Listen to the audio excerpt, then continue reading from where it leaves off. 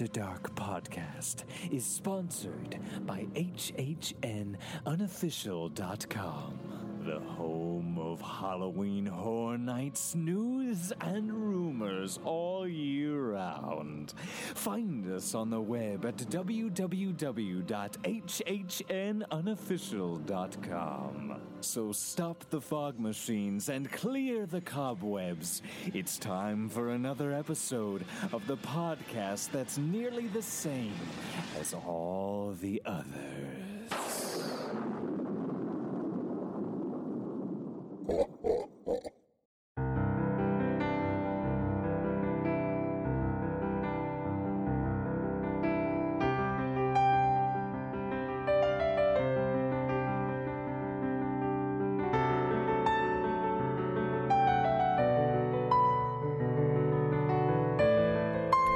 Welcome to That Universal Podcast, a universal podcast for grown-ups from the After Dark Network. There may be a few naughty words, so it may not be suitable for kids. Enjoy the show!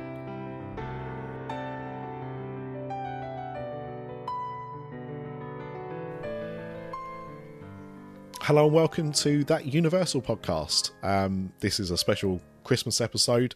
We've recorded one for Disney Parks as well, where we are joined by Steve Wilson, who has been telling us about his recent trip to Florida. Hello. Indeed. And Craig is also here as well. Oh, hello. During this episode, I'll be talking in American. Please don't. I will mute you. Because your American accent is absolutely awful. Like, you can't even determine which part of America it is. It's just the worst. It's New York. Seriously, what are you trying to say to me? Oh, my God. It's just pitiful. I'm having a coffee. I just actually finished a coffee, so that's quite well you done. You don't drink coffee. Oh, dear. Right. It's not vegan. Mine is. Steve. Yes. You talked about it on that Disney podcast about the trip you had. You had 2 days at Old Key West, then you went to Universal for, I think you said 6 days, but you'll correct me in a minute, before going back to Disney. So we've talked about the Disney side of things. We're here to talk about Universal. And let's start off with you leaving, because you kind of talked about that a little bit on that episode. But you had a morning at the Magic Kingdom and then you went off to Universal. We did. We had 2 nights at Old Key West, and we'd booked up Magic Kingdom in the park reservation system. Thought we'd have a half day there and do some of the rides before we went over to Hard Rock for 4 nights. And what we thought was we'd just do a few rides, because check-in's normally at 4 o'clock, so there's no guarantee we're going to get in before. So we did that. We got back to Old Key West and we got a lift over to Hard Rock. I got there about 4 o'clock actually, checked straight into the room. And I think we had a quiet night that night. Had a wander around City Walk, and wander around the resort and everything, and then start to hit the parks the next day. Can you, I know it's a bit of a tenuous question, but can you remember roughly what the lift price was from Old Key West? Yeah, it was about $20. Which wasn't too bad. So I think $19, $20, and we gave the guy a $2 tip. Yeah. So not too bad, really. Now, this was your first Hard Rock experience, wasn't it? It was, yes. So is it all because of me? Going on about it constantly. Nothing to do with you, Craig. It was. Oh, good. Can't handle the pressure. We stayed in Cabana before. And we have stayed in Endless Summer, one of those Endless Summer resorts previously as well. And I think it was because, I think I mentioned in the podcast that we cancelled a Disney cruise for 4 nights. So we thought, well, we'll have a bit of a blowout and we'll go for a better hotel this time. And to be honest, I wanted to go into the Royal Pacific. We'd looked at going Royal Pacific, which is one of the other, I think, deluxe hotels I've got there. The theming looks quite nice at that one. So it's a beautiful hotel. Yeah, we're going there. I think we're going there in September this year. So I'm looking forward to, next year, 2022. We're going there then. But we were about to press the button on going to Royal Pacific. And when we decided the next day, the prices had suddenly gone up for Royal Pacific, and it was cheaper for Hard Rock. So we thought, well, we'll go to Hard Rock. You give it a good review. You can walk to the parks very easily, and you get these frontline passes. So we'll give it a go. So, as someone who has been to the more budget side of Universal hotels, yes, and then and also staying in decent accommodation at Disney, what was your experience like of Hard Rock? It's a nice hotel. The only thing I would say is it lacks in a bit of theming. I think it is a Hard Rock hotel, I guess. You're paying for location, being that 5-minute walk to Universal Studios. There's nothing wrong with the resorts. I think because I've stayed in our home resort at Disney, is one of them is Animal Kingdom Lodge. That is a step above. I absolutely love the theming of those hotels, Wilderness Lodge, Animal Kingdom. So in that respect, it's more of a good 4-star hotel. There's nothing wrong with it. It's definitely got a vibe though, hasn't it? There's a vibe going on. Yeah. And it's busy. There's an energy. It's got a lovely pool to it. That's one of the great things about it. It's got a nice pool. It's got a nice bar next to the pool. And that is, I think, is one of the selling points of it. It's as I say, it's a maximum 5-minute walk to the theme parks, and it's really handy. And there's nothing wrong with it. Maybe I just like a bit more theming, I guess, but it has got a vibe to it, as you say, Craig, in terms of the music being blasted out, around the pool and things. Yeah, I mean, you say there wasn't much theming, but Elvis Presley's underpants are framed on the wall. Yeah, also, yeah. Next to John Lennon's blood-stained vest. I mean, I know what you mean, but I mean, you can also find framed pictures in, the Travelodge. I don't think I know it's not exactly the same, but it's not that far removed. Like, so to your point, Steve, I've not stayed in this summer, but I've stayed in Cabana Bay, and last time we stayed at Aventura, and both were nice hotels. They're obviously quite budget, but I really like the theming of Cabana Bay, and what I didn't like about Aventura is its theme was white, pretty much. Yeah, it's a hospital. Futuristic white is I think the theme for Aventura, and I think you kind of lose a bit of that stuff going on. I mean, just quickly, the Hard Rock theme is similar to the Marvel theme at the New York, in it basically. Yeah. It's picked artwork, a few statues of suits. It's that type of theme, isn't it, really? But Cabana Bay as well. I mean, I think we were spoiled because we had one of those Volcano Bay views as well, which was we did. Lovely view, absolutely stunning. Yeah. Whereas, I mean, another thing with the Hard Rock at the moment, there was a bit of work going on as well. So there was scaffolding up, a lot of dust everywhere. Could barely see out of our window because it was covered in dust from the works, which is fun. Yeah, fair enough. These things happen. You accept that. They do have weird netting over the windows as well, don't they, at the Hard Rock? Yeah. Which I've never fully understood. Yeah. So you never get a good view. Is I don't know what you guys, but I've never realised this, but there's no balconies in these sort of hotels. Whereas, I'm used to at Disney having a balcony overlooking a savannah or a pool or something, and these are all contained rooms with no balconies, which is the only downside, because it is nice on night time to sit on a balcony and have a beer or a glass of wine or something. Yeah, defo. Yeah. So I'm assuming, and you know what they say about assuming, but that you were at the parks for 3 days. Would that be accurate? Yeah, we did. Yeah, because we didn't go in the first night we got there. We didn't bother going in the parks because they closed quite early this time of year anyway. Yeah.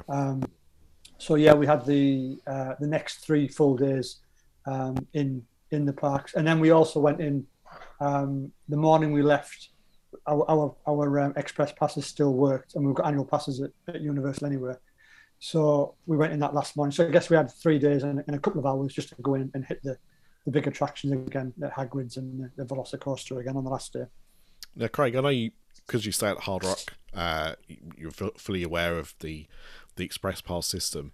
But for someone like me who doesn't know anything, could you use those Express Passes, Steve, on things like Hagrid's, or was it limited to the rides that have been there for a bit of time?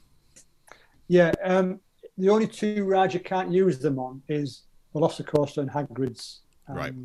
Magical Creatures Motorbike Adventure, what they call it.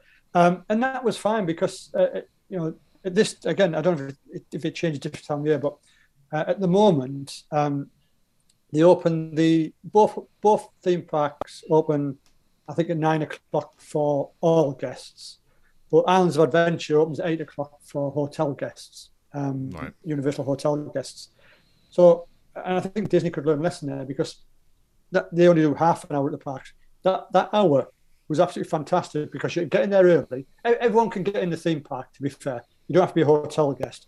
But what they do is they let you, if you're a non-hotel guest, you can just wander around the shops and things on that sort of main street and Adventure. But you come to the Dr. Seuss Landing, and then there's cast members there who check in your hotel tickets or your annual pass tickets, and then they'll let you through to the next area. Then you go beyond there, and you basically head straight for Hagrid's or Velocicoaster. So most of the hotel guests can tend to get those two rides done before the rest of the actual other patrons are allowed into the theme parks, which is great because it makes the tour in the parks a lot easier. And you can go to Hagrid's first of all, get in there within generally half hour, 45 minutes, and hit Velocicoaster with a short wait. Then you've got the rest of the day to do the rest of our adventure and the studios as well. I mean, that was your top tip, wasn't it? You texted me, get to Hagrid's because it's a slow loader, it's unreliable. Yeah. Get there first. Velocicoaster, so fast, quick loader, and you could get both of them done. Are you right in thinking in that hour? Yeah, definitely. I mean, I think the first day we had a side problem because Hagrid's was looking. We were a little bit late that morning getting into the park. It was still early, but not as early as all the other guests. So we looked at Hagrid's and there was already quite a bit of a wait there. So we went to Velocicoaster. That went down, which was a shame. So we came back that later on in the day. But yeah, most other days we went when there wasn't any problems. You get in early enough, you can get on Hagrid's pretty quickly. I think we were talking maximum half an hour. If you get there, it's 8 o'clock, half an hour to get on the ride, get that done, get on Velocicoaster. And again, that was probably only a 15, 20-minute wait to get on that as well. So yeah, by the time you've done that, you can start to hit the other rides in that part of the park. And I think what they did is when the rides do go down in the morning, they seem to open up the other Harry Potter ride early on as well, just to soak up the extra crowds. So the Forbidden Journey one opened up a bit earlier as well. So, I think it was when Velocicoaster went down the first time, we went under there straight away and did that within about 5 minutes. So that was pretty good, actually. Quick question to you, Craig. When Steve texted you, and what did he say? Just repeat it for me. I can't remember. He sent me loads of texts. I think he said he texted you and said, get to Velocicoaster. Did you remind him that you're stuck in England and you couldn't possibly get there? Yeah. Yeah. I mean, this... So is this your first time with the Express? It was, yeah. The only time we've used Limited previously was at Halloween Horror Nights. We did it one night there for the pass to get from the different horror houses, but we never used it at Universal. I mean, it was probably quite quiet anyway, I would imagine. It was, yeah. I mean, we normally go September time, so we don't normally need the Express pass, but it was a comfort. And I think what we found very, very useful, and this comes from Craig, actually, give him some benefit for this. Going to Hard Rock, you can hit the park at 8 o'clock in the morning. You can go and do Velocicoaster, Hagrid's, and some of the bigger attractions. You can get almost all of Valens done in a couple of hours quite easily with that pass, and then leave the park, go back to the hotel, go back to the pool, have a couple of hours around the pool, have a drink, relax, and then go back later on. And that's something we've never done before. We've always been in the theme parks all day when we've stayed in sort of Cabana Bay or come from Disney. And I think actually the extra money you pay to stay in the Hard Rock or one of these deluxe resorts, I actually think is worth it. I really do. I think, get that frontline pass and have a more relaxed experience where you can do the rides. leave the park for a bit and go back later on is worth it. It promotes just walking to the next ride. Yeah. You know, you can do that at Disney, like you said before, with the touring plans, and touring plans could give you a time, but you could still be zigzagging across the parks. Yeah. Unless you were specifically at Universal saying, I want to do Transformers next, I want to do Men in Black next. Yeah. You can literally just do a circle around the lake, the lagoon, and on both sides. Yeah, you can. It makes it much easier to do that. And you will. What will happen is you'll just do it differently. You'll do that sort of circular route, and then on the afternoon you're going in the studios, and it means that by having that you can get to do the rides you like a lot more, because it's not just a single use like I think the Genie Plus is in Disney. That's a one use per ride per day. This is frontline access as much as you want. So if you love Men in Black, you can just keep going on Men in Black if you want, no matter the queue. So that's what Craig does. Yeah. So you mentioned two of the new attractions that have opened since the well, that's a lie. Hagrid did open just before the pandemic, but not that long before. And there's been two attractions that have opened since then. Yeah. So let's hear about those a little bit. So was this your first time going on Hagrid's, or had you managed to get on there previously? We managed to get on there in that September 2019 after a short wait, only once. But we got on this time, I think twice. I think we went two or three times this time. So I managed to ride because obviously there's the different experience riding the bike or riding the sidecar. Yeah. So that's good to try. And I actually think it's a bloody good ride. To me, it's up there with Rise of Resistance as being the best ride in Orlando. Wow. Okay, the animatronics might be a little bit ropey on parts of it, the blast-ended screws, what they call them, and things, and the unicorns. But as a roller coaster, it's not too extreme. It's not Velocicoaster extreme. It's just an enjoyable roller coaster with a few surprises in there. Nice. And as you get older, you appreciate that more, don't you? You do, yeah. Because you go on Hagrid's Forbidden Journey now, and you come off feeling crap, to be honest, sometimes. Just the worst. And it also explains why Craig is obsessed with the Jimmy Fallon ride. What did you... so let's look at the other actual ride that's open up then. So Velocicoaster, did it live up to the hype? It was brilliant. I mean, we rode that every day. I think we did that 4 or 5 times over those few days we were there. And the first time we rode it, I think we were in the middle of the roller coaster. And then after that, we got on the front. There's a separate queue for the front of the line to go right at the front. Wow. And when we were there, a bit like Holt actually, it was a much shorter queue. There was only, I think, when we went the second time, about 4 or 5 groups waiting for the front of the line to go to the front of the coaster. So we did that a couple of times, and thought it was totally different ride at the front. Absolutely fantastic ride. Queue was good with the animatronic raptors in the queue with the eyes opening and closing and looking at you. That was good. And then there's a big sort of holding area with Chris Pratt and is it Bryce Dallas Howard? Yeah, that's that's a bit of a little video type thing with them two there. But what this is meant to be increasing the thrill for guests in terms of putting a roller coaster in the Velociraptor paddock.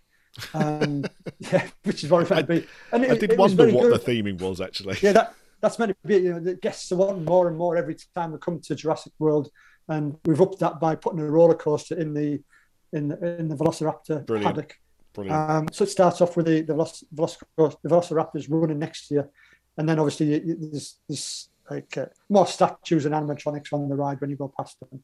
But it's great. It's a cracking ride. We didn't get a ride at dark at night time, which I understand is meant to be excellent as well.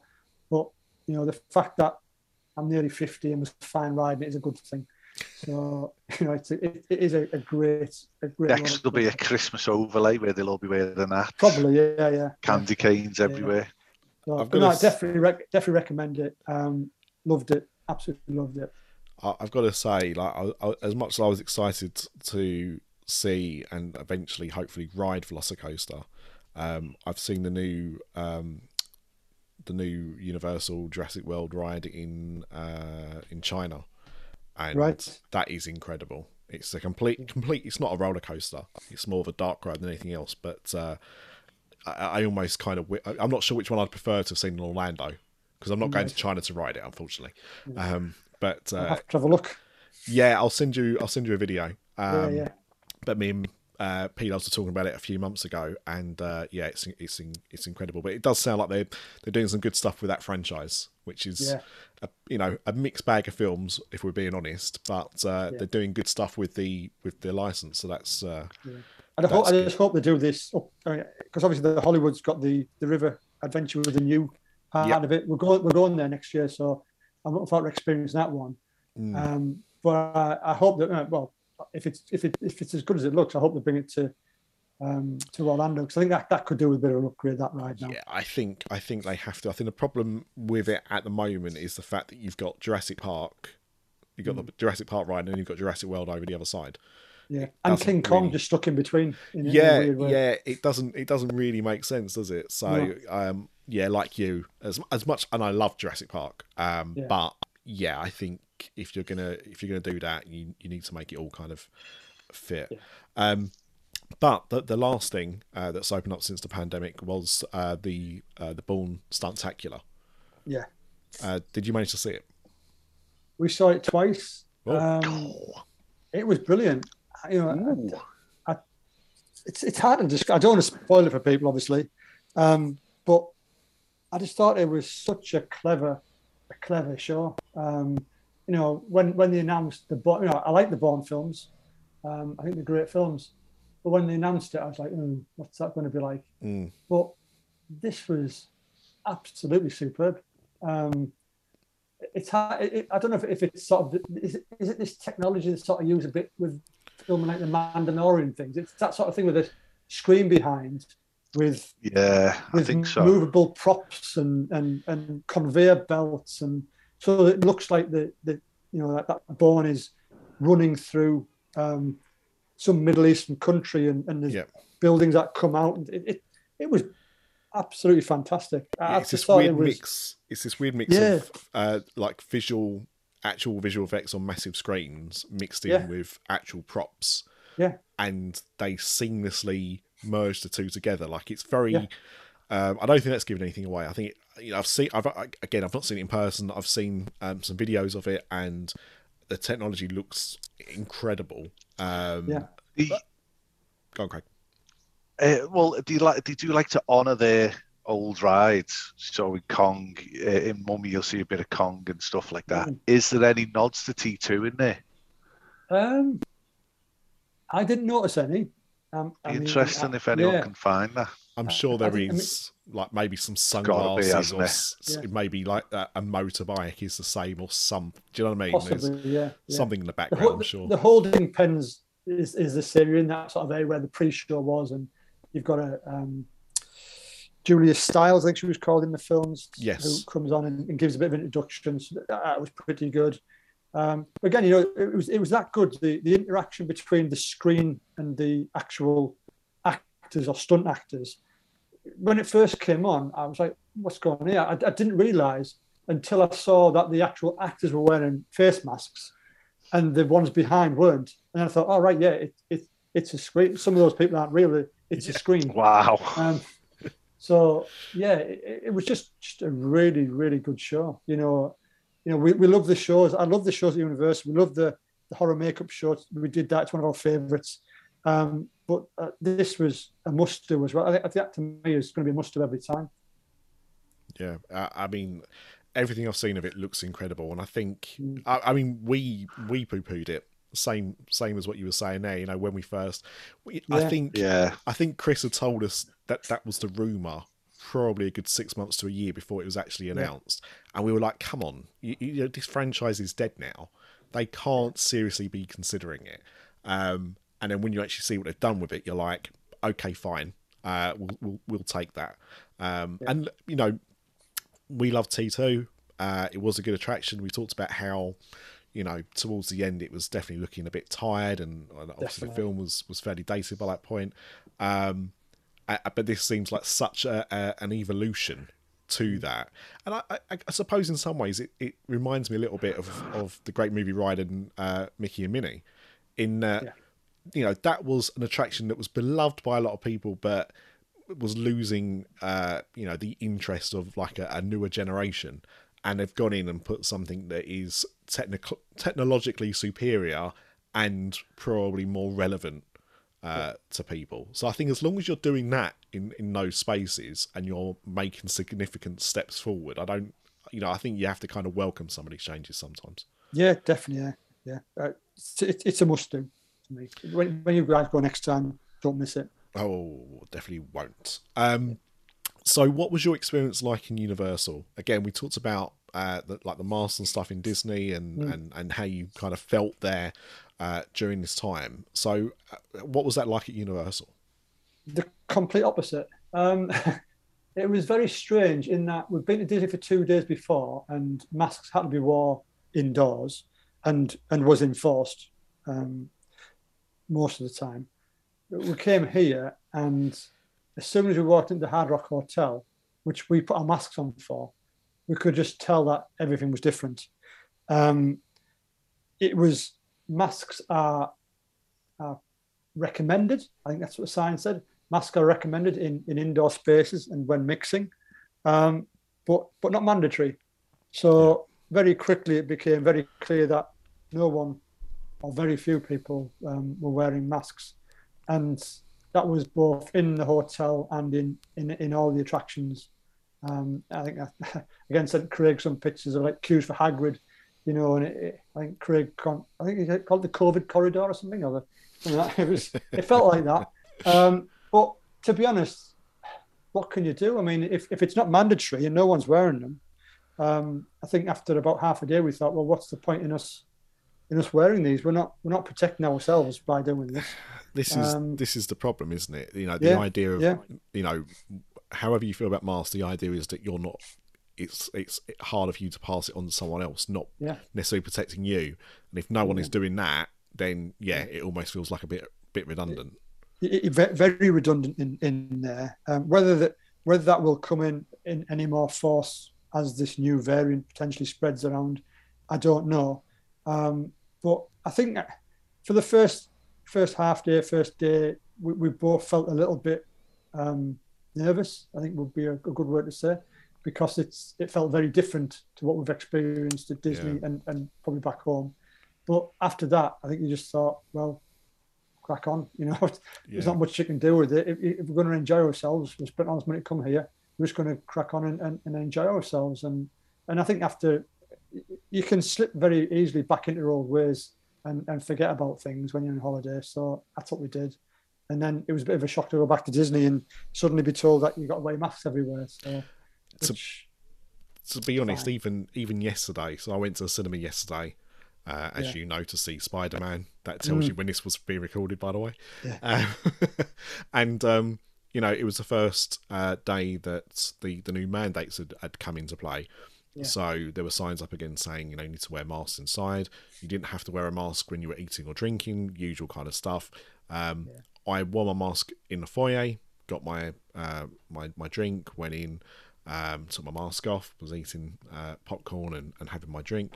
When I left the cinema, I forgot to put my mask back on because I'd already forgotten that was, you know, the done thing. Yeah. No one questioned me on it. No one pulled me up on it, but I looked around and was like, oh yeah, my mask. So I think you're right. I think sometimes it you know, you don't do it necessarily on purpose, but sometimes you just forget, don't you?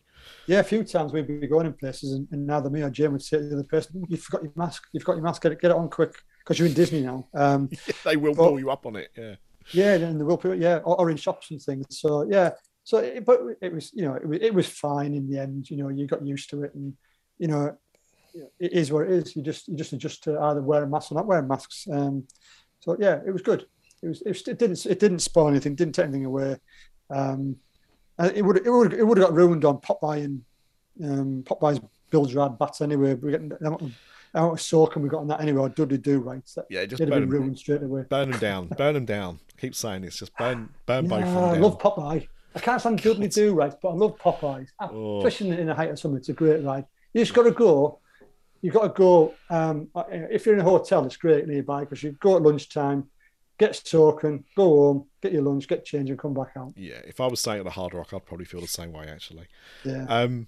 You did mention actually on the Disney episode when we asked you about good food experiences at Disney, you said, "Oh, well, actually, there were some good ones at Universal." So why don't you tell us about those? Yeah, we had some good ones. We ate at the kitchen. It's called at the Hard Rock Hotel. And that's, I guess, not their higher end restaurant. I guess it's their second restaurant, I guess. But again, very good food on that menu. Really enjoyed that. Definitely recommend going to the kitchen. And then the rest of the time, we finally tried Mythos after all these years of being the best theme park restaurant. It doesn't say it anymore now, like on the front. I don't think it actually says that on the front, but we went in there on our last full day and really enjoyed it. I was actually surprised because it seemed to be this sort of. Is it the pad thai that everyone raves about in there? Yeah, people rave about that as well. I can't even remember what I had now, actually, to be honest. But whatever we did have was good. Yeah. I think I had the gnocchi. Actually, gnocchi bolognese, and Jane had the chicken. And it was excellent. For I guess for in a theme park, whether it's the best theme park restaurant in the world, I don't know. You compare it to a lot of restaurants in Epcot and places. I disagreed with that. I mean, I went for the first time the last trip we went to. Oh, you went to Boston, didn't you? Yes, that day that she spent with me, and well, those few hours 20 that she spent with minutes. me, yeah. And had the famous pad thai. I think we all did actually because we were told about it, and it was good. Don't get me wrong, but I've eaten the California Grill, and okay, it's not technically in the theme park, right? It's in the hotel just by it. Yeah. But do you know what I mean? Like when you've eaten at places like that or Le Cellier, you can't turn around and say it's the best theme park food. Nah. It's the best theme park food for what they serve in terms of. Not really fancy. I don't consider pad thai to be fancy food at all. But it was good, but I'm probably better than eating at Richterburger or something. But it's nice. It's a nicely themed restaurant inside. It's pleasant. We've eaten in the Harry Potter place before. That was awful. I was actually bad after that place, to be honest. It made me sick. No, it literally was. It gave me food poisoning or something in that place. In the one in Diagon Alley, never go again. That was just my experience. But other places, we had a lot of quick service as well. We had Panda Express, so I think that's a decent, cheap meal. We're going to go somewhere on Universal, probably Voodoo Donuts again. But again, with Voodoo Donuts, massive queues just to get some donuts. So they've got you can order them online now, which is much easier. You order them online and on your phone, and then there's a stall outside the other side of the walkway, and you just go over there, and they've just got your donuts ready for you. If you do go there, there's a massive queue. Do not wait for it in the queue. Just order it. Yeah, we literally talked about that on the last episode because I think I just noticed it. I don't know when it actually officially opened, but. We were talking about it, and I thought it was a good idea. What it looked like from the photo, though, it looks a little bit like the section in the bowling alley. Where you have to go and change your shoes. Yeah. Yeah. So you don't get bowling shoes and you get donuts. It's fine. Yeah, it was. That was good. It must have saved about 45 minutes just doing that. That was good. The other place I definitely recommend is the new in Universal Studios, the crepe place, which is. Yeah. Rate my crepe, yeah. Yeah, it's I guess it's opposite the horror show, sort of not far from there really, and they were really good. We had the savoury and the sweet ones, and the lemon and blueberry crepes there were absolutely stunning. The size of them as well, I think it was $9 or something. I think the cost us, but it was almost the size of your head. They were excellent. They were excellent, and we went back there twice. I think to have them. They were really good. I think my favourite thing about talking to Steve is when he compares food options to the size of his head. That's how big we know it is. Absolutely. I guess it was American style, isn't it? It's American sizes. It's just everything's so bloody big. You go to a restaurant and say, would you like a box to take that away with you? No, just take it away. There's too much of it. Did you share the crepe, or did you just have one each? Would it be that big? That one we shared. Yeah.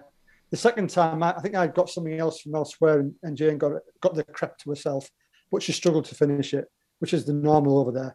We often struggle to finish the foods over there. It's just so much of it. Yeah, this is it. I mean, we've been talking to KP about this, like food in general, not specifically Universal, but and she's banking on the fact that she'll probably have to, be able to order like a main and a starter, or an entree and a starter to share with her and her boyfriend because of the portion sizes over there. And it is. I mean, we go to a place called Olive Garden, Italian place over there, quite regular. And you go in there and you order your main course, your entree, but it comes with a soup or a salad. And this salad comes out. I mean, I get the soup, and Jane tends to get the salad. I mean, the salad comes in a bowl like the size of your head. Yeah, a fruit bigger than your head. A fruit bowl, fruit bowl size salad. Yeah, it's huge. Yeah. And it's like, and if you dare to finish it, they bring you another one. Yeah. And it comes with breadsticks, so you get these big, thick, soft 4 breadsticks that it comes with. It's not the British kind of very crisp, round, slightly round breadsticks. It's like the flat pieces of bread, isn't it? Small baguette type things, and they're nice and warm. And you think, dude, if you could literally finish them. Yeah. And Kate's right. Kate could easily order an entree to share, and you'd get a salad to share it before, and they'd be more than happy with that. Yeah. It is. And then they come around and say, "You got room for dessert?" You're joking. I haven't even got room in my bag for dessert. Yeah. Yeah. Or I said to Craig, get yourself to Publix and get one of those big subs. They're yeah. I mean, we're Walmart people, but they sell the same things in all of them, don't they? Yeah. Huge half a cow of meat in it. Yeah. Or pig. Did you notice on the subject of food? Because I was just talking to my daughter about this the other day. Was Green Eggs and Ham open when you were there? It was open. Yeah. It is a great mystery. I don't think I've ever been. And I've been a few different times, like a few different points of the year, and I don't think I've ever been and it's been open. But I know it exists, and I know people do eat there, but I've never been lucky enough. Yeah, that was all that area was open, as was obviously this time of year we had the Grinchmas show as well, which was good. So you went backstage into what was the old Blue Man Group area, which we've never seen that, but in that theatre and about 5 or 6 times a day the Grinchmas show was on. And again, if you're over this time of year, this year or next year, definitely worth checking out. A nice little show. Yeah, I love the Grinch, and I'm sad Blue Man Group no longer exists at Universal. But good use of the space. Do either of you watch Mr. Morrow? No. So Page and Mr. Morrow. So he goes and meets the Grinch, right, in the shop in the area. So it's the off the ride. I know. I can't remember what the shop is, but I know. The shop you mean. Yeah. And he says to the Grinch, "Can I have a photo?" So the Grinch is like, "You want a photo?" Like that. So he goes and he runs and he goes into this woman's pram and takes out a photograph and brings it back and gives it to Mr. Morrow. And everyone in the shop is just howling. It's just brilliant. It was absolutely the boss. We was talking about characters, good experiences with characters, and characters like the Grinch are always great ones because they have a little bit more freedom, and especially at Universal, I find in general the characters are not they're given more creative license, I think is the way of putting it. But do you know what I mean? Like they obviously have a bit of a script, but they will go off script and will. My favourite ever character interaction was when we were there at Halloween Horror Nights, Nicholas, and Popeye was walking down the street, and I asked him to for a photograph. So we went to strike a pose, and I give him the camera, and I was posed. And Craig was kicked out of the park. No, that is really funny. Craig, was there anything you wanted to ask Steve about Universal? No, I just like, what was the vibe like? Was it more relaxing? I find Universal, we like to do Universal first because it breaks it into the holiday. Did you find that type of stuff? Yeah, we did it obviously early on, and there is a very different feel to it to Disney. I found it a lot, because of the changes, especially at Disney. It's a lot more relaxed at Universal. Because you can get in early, because you can get these express passes if you're staying at one of the 3 hotels. It makes it just a lot more relaxing. You're not rushing around doing anything. You're not rushing to the front of the line, other than, I guess, at the beginning of the day to get Hagrid and Velocicoaster. Everything else is just a walk on. So, you just take it, take it in your stride, really. And as I say, you don't mind leaving the park and going around the city walk for a couple of hours, or going back to your hotel for a relax around the pool and a couple of drinks. It is. And obviously, with it being right next to the theme parks, there's that difference where you can get back to your hotel within 5-10 minutes. Even Cabana Bay and places, if you're in them places, it's only 10 minutes on the bus, or it's only a 20-minute walk even. Yeah. So yeah. I think in that respect, it makes it a much, as you say, a much more relaxed start to the holiday where you can do that. I think when you go back and you're in the Royal Pacific in September, that's another level of relaxation, because it's a totally different vibe to Hard Rock. It's a much more chilled out experience. Yeah. We're going there straight from the airport. That one, I think 4 nights there. I think before we go to Animal Kingdom Lodge, and hopefully, if we can get them, we're going to try the Treehouse Villas in Saratoga Springs as a treat. But yeah, so I'm looking forward to the Royal Pacific. It just looks like our sort of hotel. Yeah, it's gorgeous. So, as a kind of wrap up on this, across the 2 episodes, we've talked about obviously each holiday. Obviously, with Disney now, Genie and Genie Plus and Lightning Lanes are now a thing. On this holiday, you stayed in the Hard Rock, so you had access to express passes. What's your kind of... what do you see happening in the future? Do you see, with the policy changes at Disney, with these new introduction of paid-for services, it's going to change how you holiday with Disney, or is it not really going to have an impact on how much time you spend at Universal and Disney? The way we've holidayed last few years, before the pandemic, was changing anyway. We never used to go to Universal to stay. That was something that we never really did. Because we're DVC owners, we always stayed on a DVC resort and travelled to Universal by car or by Uber or something. But I think the last few years we've changed that. We've started to, as Craig says, we've often started the holiday at Universal. Especially once we got into Halloween Horror Nights, which we'd never got into before. That really changed how we toured and over there. So more often than not now, if it's that time of year, we'll end up where we'll book into a Universal hotel for 3 or 4 nights and start the holiday there. And then what the knock-on effect of that is with DVC is that obviously it's so many points for your room you're booking, because we don't use as much, because we're only staying for less nights at Disney. We tend to get often 1-bedroom villas rather than a studio, so it has that benefit as well. Another thing we've been doing a lot more recently as well is if we're not going to Universal first, we tend to go somewhere else. We'll hit Clearwater for 4 nights. I think we're going to Sarasota next year at one point, over that way, just to relax a bit before the holiday. And we've done places like Vero Beach, Disney's Vero Beach as well. So I think the way we are holidaying is definitely changing. We're spending probably more time outside of Disney than we previously did in terms of the theme parks. and Yeah. and see other parts of Florida and other theme parks more as well, and staying in their hotels as well, because there's so much more to see, really. Yeah, and Clearwater's somewhere I've talked about having been to before, and if you go at the wrong time of year, it can be a little bit too quiet.